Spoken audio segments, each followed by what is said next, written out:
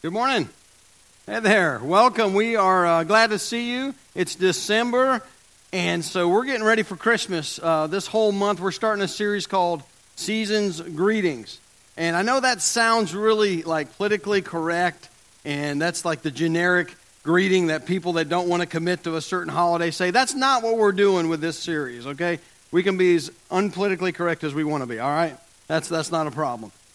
What we're going to do is we're going to look at the greetings that happened in Christmas time, the first Christmas, through angelic messengers and their divine message. There was 4 different instances where angels appeared in that first Christmas season and had something very specific they wanted to say to God's people. And so that's what we're going to look at the next 4 weeks.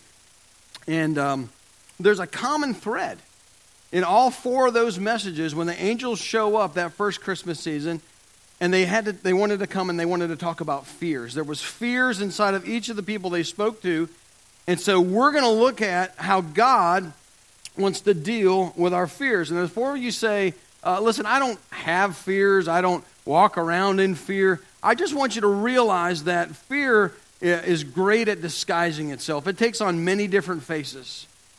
Fear can come in the form of anxiety and worry. Fear can look like anger and impulsive behavior. Fear can look like insecurities and unwillingness to branch out and try new things. Fear can look like doubts and discouragement. And honestly, there's really, when we boil it down, those fears, you can sort of sum them up into 2 places. Either we're fearful of some sort of failure or tragedy in our life, or we really sometimes fear people and what their approval and what their opinion is of us. Well, if that's true, we can have one of three responses to fear. Really, not just today, not just during this series, but really for our lives. We have one of 3 choices. You and I can be slaves to fear, and we can live our entire lives being wrecked by fear, waking up in fear, going to bed in fear. Or you and I can learn how to manage fear and just deal with it as it comes, and the rest of your life you try to overcome it in this instance only for it to come back again, and you manage your fears over and over again each instance that you are fearful. Or you and I can learn how to overcome fear. That when fear arises, it's not that it's a battle. You realize you've already won the battle against any fear that may come your way. So that's what we want to do in this series. Today and the next 3 Sundays, including Christmas Eve, we'll be looking at the Christmas story through that lens and how God wants to deliver us from our fears. And so we'll hope that you'll come this month and invite some folks to come with you. It's going to be a great time together. So let's jump into the Scriptures. We're going to be in Luke chapter 1. And this is the first, chronologically, the first visit of an angel in the Christmas season. And it comes to a man named Zechariah, who's actually Jesus' uncle, though Jesus isn't born yet. And Zechariah was a priest who served in the temple, and that's where this encounter occurs. So starting in Luke chapter 1, in verse, let me get this right. I'm not sure which verse. I think it's verse 11. It says this: Then the angel of the Lord appeared to him, standing at the right side of the altar of incense. When Zechariah saw him, he was startled and gripped with what, guys? Help me out. With fear. Startled and gripped with fear. Wait a minute, don't do that yet. Hang on. Don't steal my thunder. Go back.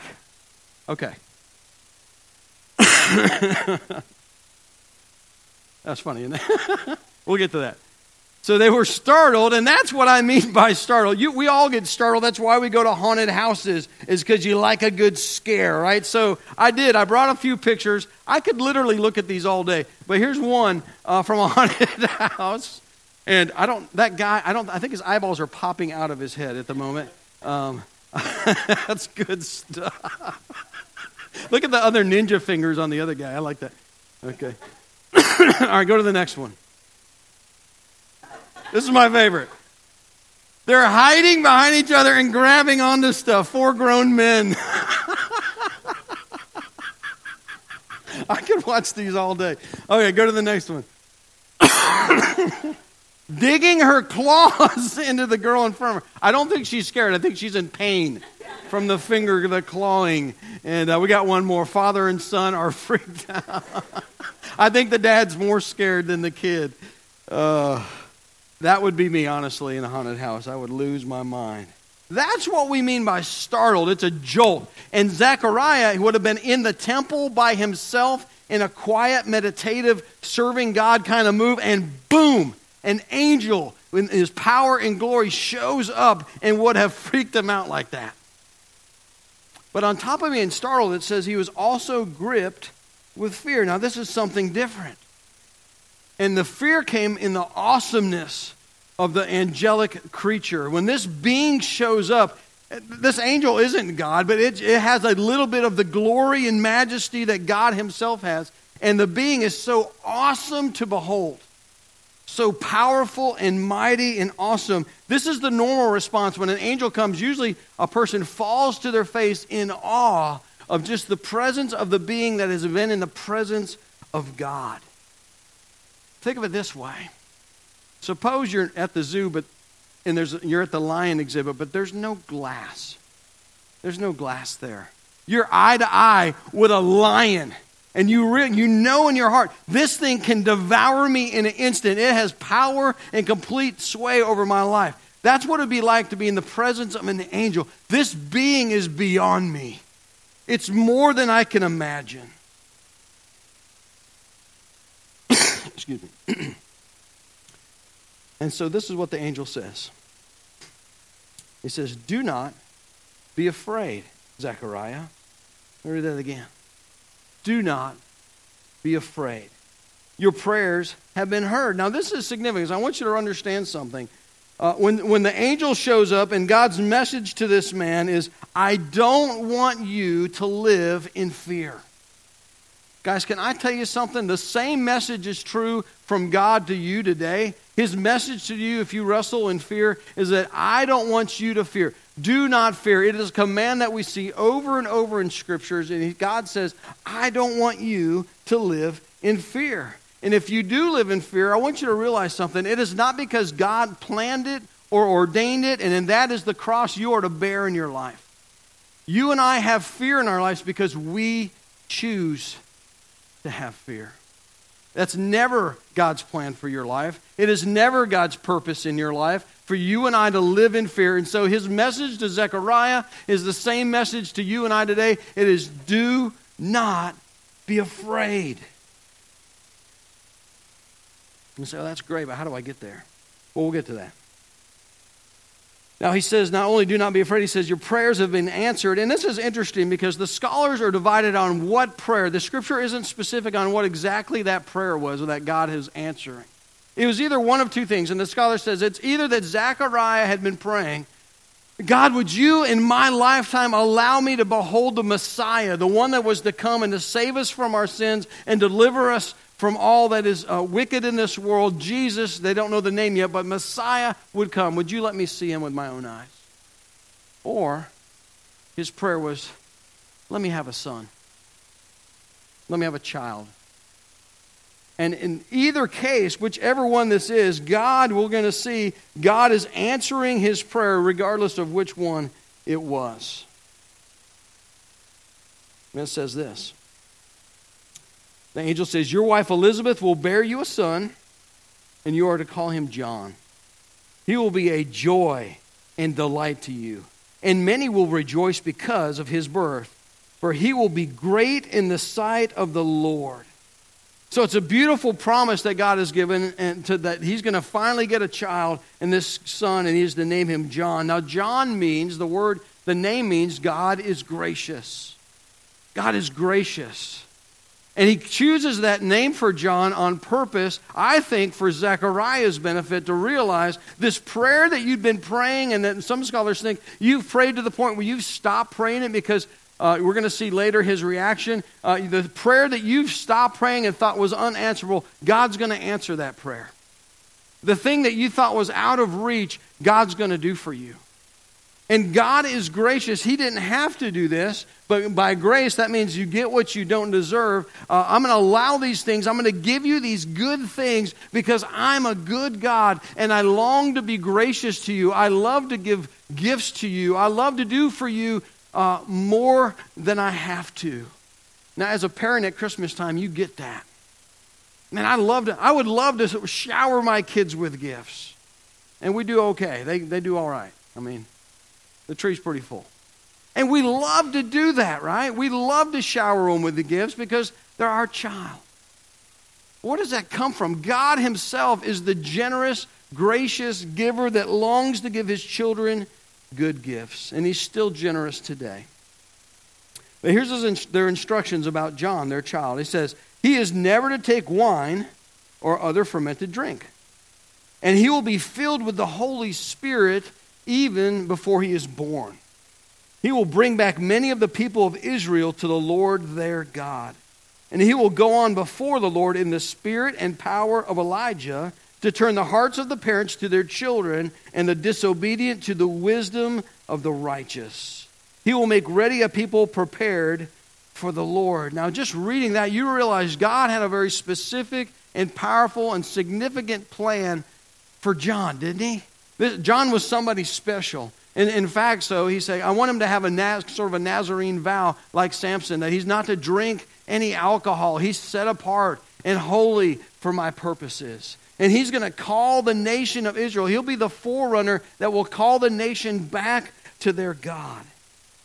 And he's even going to have the Holy Spirit in him before he was born. While he's in the womb, the Holy Spirit will indwell this kid. Now, that's not normal. You didn't come out that way, and I didn't come out that way, okay? We love our kids, but they are not Holy Spirit driven, all right? They cry in the middle of the night because they want something from you. See, in the Old Testament, this is remarkable. Before Christ came, the Holy Spirit would come in power on people and perform a certain task or do something significant, and the Holy Spirit would do that, and then he would leave them and maybe come back at a different time. Very few instances that would happen. After Christ's ascension, the Holy Spirit, it says in the Scriptures, Ephesians 1, that those who believe are marked with him with a seal, the promised Holy Spirit. So a beautiful, generous gift of our God, that those who are in Christ, after Christ has come, receive the Holy Spirit the moment they believe in Christ. Well, John got something really remarkable. As someone in the womb, he comes out with the Holy Spirit, and he's empowered by God every day of his life to live for God, to bring glory to God. And the Holy Spirit is the one in us and in him that does such things. And in John, he calls a nation and gets them ready that the Messiah, the Savior, Jesus Christ, would come, and they would receive him as their Lord.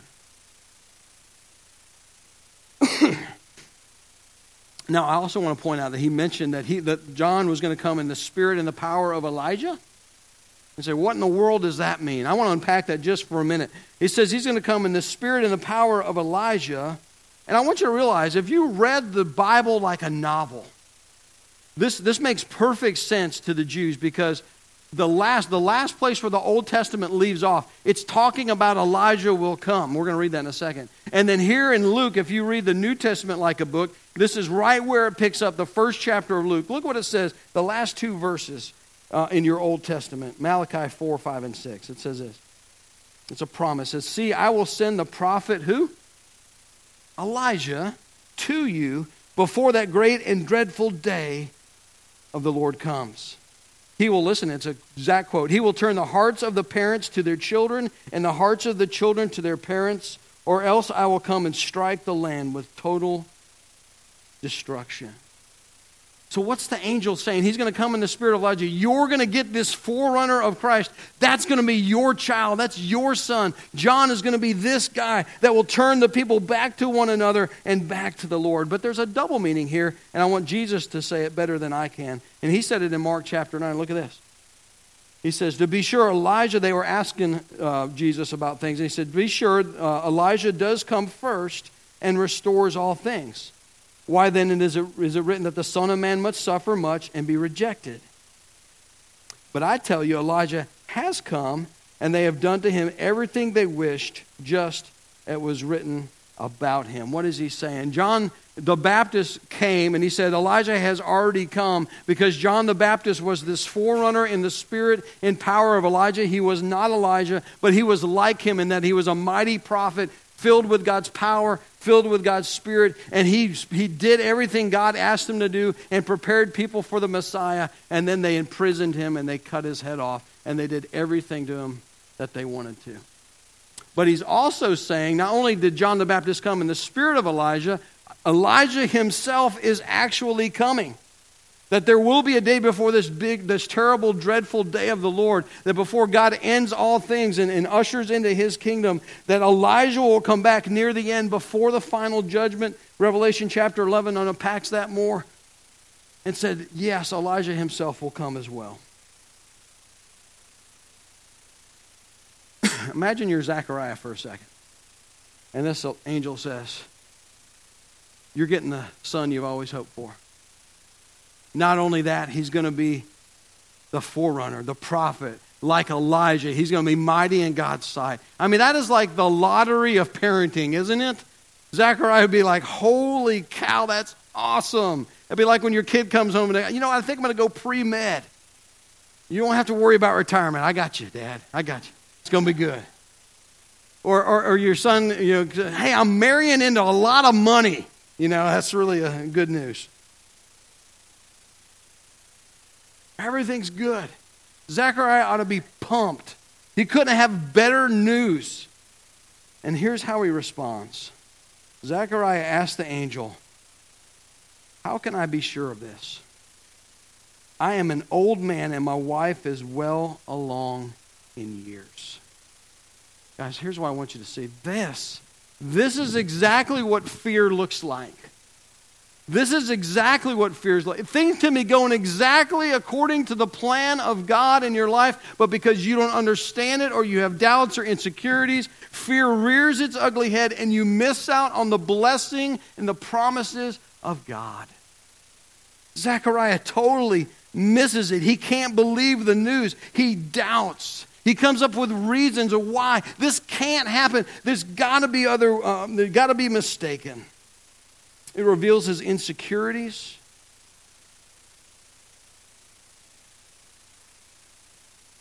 He sees an angel in all of its glory. So much so, he's gripped with fear. He's been delivered wonderful news that God is going to be gracious to you and grant your request. And not only are you going to get a child, not only are you going to get to see the Messiah, your child's going to be the forerunner of Christ, and he's going to be filled with the Spirit from birth. You're going to have the easiest parenting job on the planet. And he forgets it all in an instant. In an instant. Forgets all that God wants to do. He forgets his awe of God. And guys, when you and I slip into fear and insecurities and doubts and worry and anxiety, we forget all that God has promised and all that God is in the same way. See, our awe of God ought to remove all fears. Our awe for God, our fear of him, our respect for him, knowing who he is and what he does, knowing how capable he is, how loving he is, how generous he is, ought to remove any single fear from our lives. We should live fearlessly knowing our God is for us and not against us. And so that was in your blinks there. Our awe for God ought to dissolve all of our fears. See, a healthy fear for God ought to trump any other fear that we're facing. Because if we fear him and have awe for him and know that he is who he says he is and he can do what he says he will do and the promises he made are true for you like they are for me, then we have nothing to fear.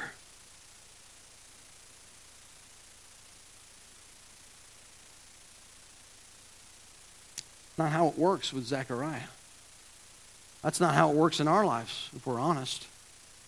The problem we run into is we get our eyes off who God is and we begin to focus on the limitations. We begin to focus on the insufficiencies. We begin to focus on the barriers and the obstacles and the problems. Even our own limitations. And that fear cripples us spiritually and in other ways.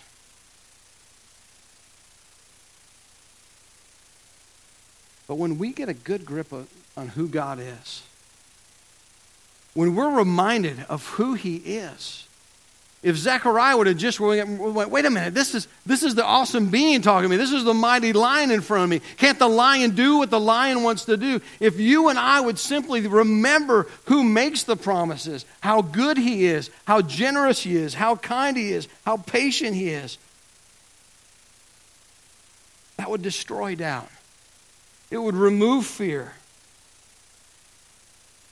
Say, well, that sounds great, but I just know, I know life how it is, and there's got to be a catch somewhere. Maybe I've got to be at a certain place in my life for God to treat me that way, or maybe I'm unworthy of God doing generous things for me and conquering my fears.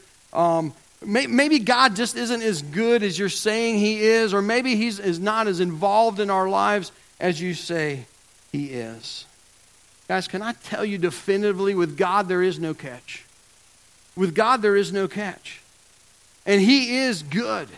He's as good as the scriptures say that he is. That he delights in removing your fear. He delights in removing my fears.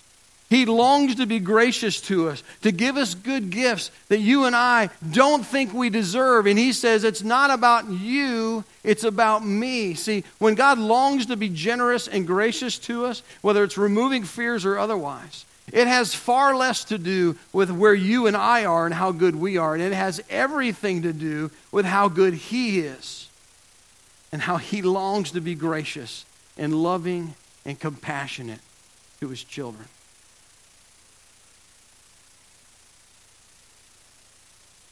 If we would just believe God is who he says he is, and he'll do what he promises to do.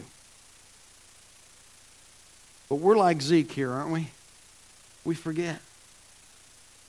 Oh, Zeke, it took about 2 seconds to forget what was right in front of him. Focusing on our problems and our limitations instead of focusing on the God of promises. And it is impossible to move forward in faith when we're stuck in fear. Our fears will keep us from experiencing things that God wants to do in our lives. In fact, I believe if God hadn't changed his mind through a series of events we don't have time to look at, I'm not sure God would have done it the way he did it. He had to bring him around. And if he was going to do through him and through his family what he wanted to do, he had to come around in faith. And so I'll say it this way for your notes. To step forward in your destiny, you have a destiny. God has a destiny for your life. He's got purposes he wants to fulfill. And for you and I to step forward in the destiny he has for us, we have to step away from security. See, faith always involves risk. Faith always comes a moment of crisis, and a crisis of belief. Will I trust what I've experienced? Will I trust what I feel? Will I trust what I know? Will I trust God who is unknown and unseen, and I don't know for sure if it's going to work out? Do I trust him? Do I trust my experience?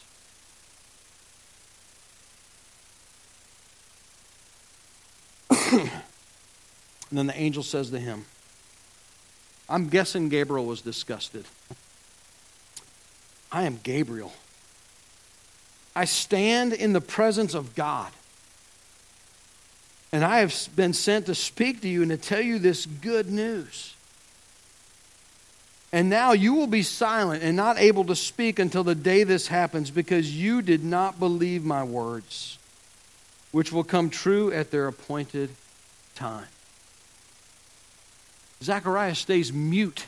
He can't speak a word until John is born. And when John is born, John was not a family name, and so they were going to name him something else. But when they get to John, they say, what are we going to name the child? He asks for something to write with, and he writes down, his name is John. And his faith kicks in.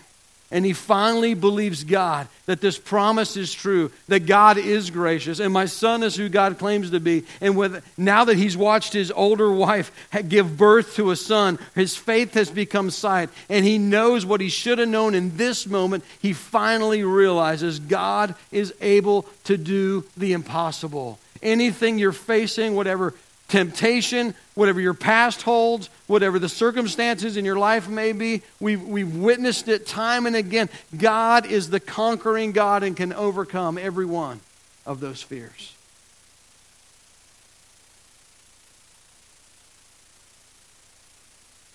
For Zechariah, the fear of the unknown was crippling. Physically, literally crippling. He was mute. And I think that's symbolic for us. Because he didn't believe God and respond in faith, he was mute. Questioning God, and I believe God takes that seriously. When it's clear what God has said and we doubt him, that's sin. That's not just a, oops, I missed it. When we fail to believe God, when he's clearly spoken, that's sin. And so he goes mute. When we give in to fear, this is what I want you to understand. When you and I give in to fear, we give up far more than we realize. The cost is way higher than you and I realize. We miss out on our destiny and we will live our lives with a disability. I want to say that again. When you and I give in to fear, we will miss out on our destiny and we will live life with a disability. So it's not worth it, is it? Whatever we fear isn't worth it. We can take steps today and every day to overcome the fears in our lives. We're going to spend 3 more weeks looking at it, but I want you to just realizing something. You can overcome whatever fear you're facing today, by faith, by trusting God, by believing God, by looking at him and his promise and who he is more than you look at whatever you're fearful of. If you'll simply fear God and say, God, I don't want to miss out on your blessings. I don't want to miss out on your presence. I don't want to doubt you when you're so believable. I'm going to choose faith over fear. See, some of you live in fear. Live in fear. It's your constant companion. It dictates your relationships, your career, and your choices daily. You give those fears so much credit and too much power in your lives. But it doesn't have to be that way. You and I can change and trust God. We don't have to be ruled by fear. We can step into our disability and let go of our disability and step into our destiny. But it just starts with a healthy fear of God. Is he this awesome being? Is he able to do all that we ask and imagine and more so? Or is he just a baby in a manger, or is he the all-powerful ruling God? We can trust that big God. And so my challenge to you and I is that you and I would live in awe of him. Live in awe of him. Focus our thoughts on him. Focus our prayers to him. See, when you start praising God for who he is in prayer and in worship, man, the things you're afraid of get smaller and smaller. And when God gets bigger, those things just look tiny compared to this mighty God. And that doesn't happen until we focus our mind on who God is through prayer and worship and reading his word and being reminded, man, God can do anything. I don't know what you fear, but I can tell you this. It pales next to him. It pales next to him. My daughter tried out for district honor band, and so she said in order to get ready for that, the band teacher had her come up front in front of the whole class Friday. She tried out yesterday for the district honor band. So he brought her up front Friday in front of the whole class. And she was telling me about this Thursday night, and then Friday on the way to school we prayed because she was afraid. I don't want to do it. I don't want to get in front of the 100 kids and play my music in front of them. I'm scared. I'll pray for you. God's able. It's going to be okay. I'm trying to encourage her. And she gets home Friday, and I texted her, I'm praying for you. And she gets home Friday. I said, how did it go? She said, I didn't have to do it. Everyone else went but me, but I'm a Zwimke with Z, so I had to go last, and we ran out of time. I said, isn't it awesome to be a Zwimke? Yeah! does come in advantage once in a while. I looked at her and I said, Shay, learn the lesson right now. You lived in fear for 2 days, worrying about playing in front of those kids. And it never came to fruition. You had nothing to fear. Guys, we have nothing to fear. Our God has got our back. So as we close, I want you to identify that fear in your heart right now. You can bring the lights down and start the music. I want you to just do business with God right now. What is it that you're fearful of?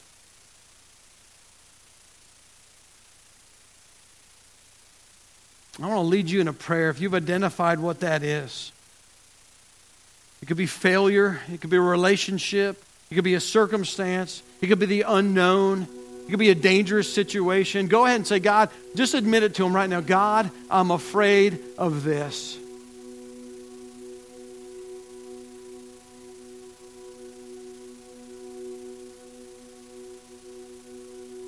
Now comes the fun part. By faith, just tell God,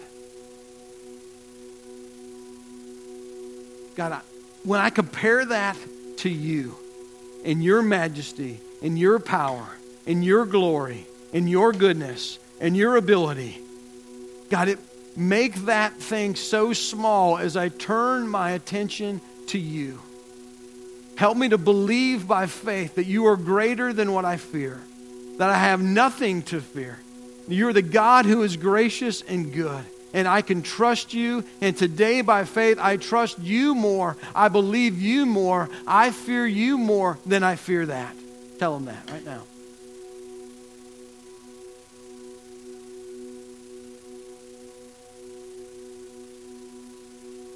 And by His Spirit's presence, may He set you free. Set us free from fear, God.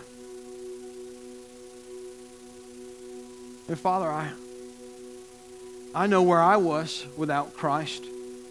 I feared death. I feared eternity. I feared the weight and the guilt of my own sin. And if that's you here this morning, can I tell you that is exactly why Jesus Christ came. That's why the angels came and announced His coming and His presence. He came to deliver us from all sin and death and hell and to give us eternal life and freedom and forgiveness in Him. If you're struggling with the fear of death, if you're struggling with the fear of eternity, if you're struggling with the fear of the guilt of your sin, no one looking around, just slip your hand up and admit that those are fears I have. See you. If you fear those things today, Jesus Christ wants to enter your life forever to remove those fears once and for all. Jesus is the death of death. Jesus is the conqueror of sin and hell. He died and rose from the dead to give you life by faith in Him alone. Not by your good works, not by coming to church, but by Jesus being the solution to all those things. You can have freedom from them today. So if you raised your hand or didn't, and that's the fears you struggle with, I want you to pray with me. If you're ready to say yes to Christ, not only is the one who will forgive you, but you're taking Jesus as the one who will now lead you. Will you pray this with me? Say, Jesus, I need you in my life. I turn from my sin. I want to be free from the fear of death and hell and the grave. And I want to know for certain I have life in you. And so I receive you, Jesus, as my Savior, as my forgiver, and as my leader. I believe you're the solution. I believe that you're enough. I believe you're the Son of God who died for me and who loves me and is now with me. God, we thank you.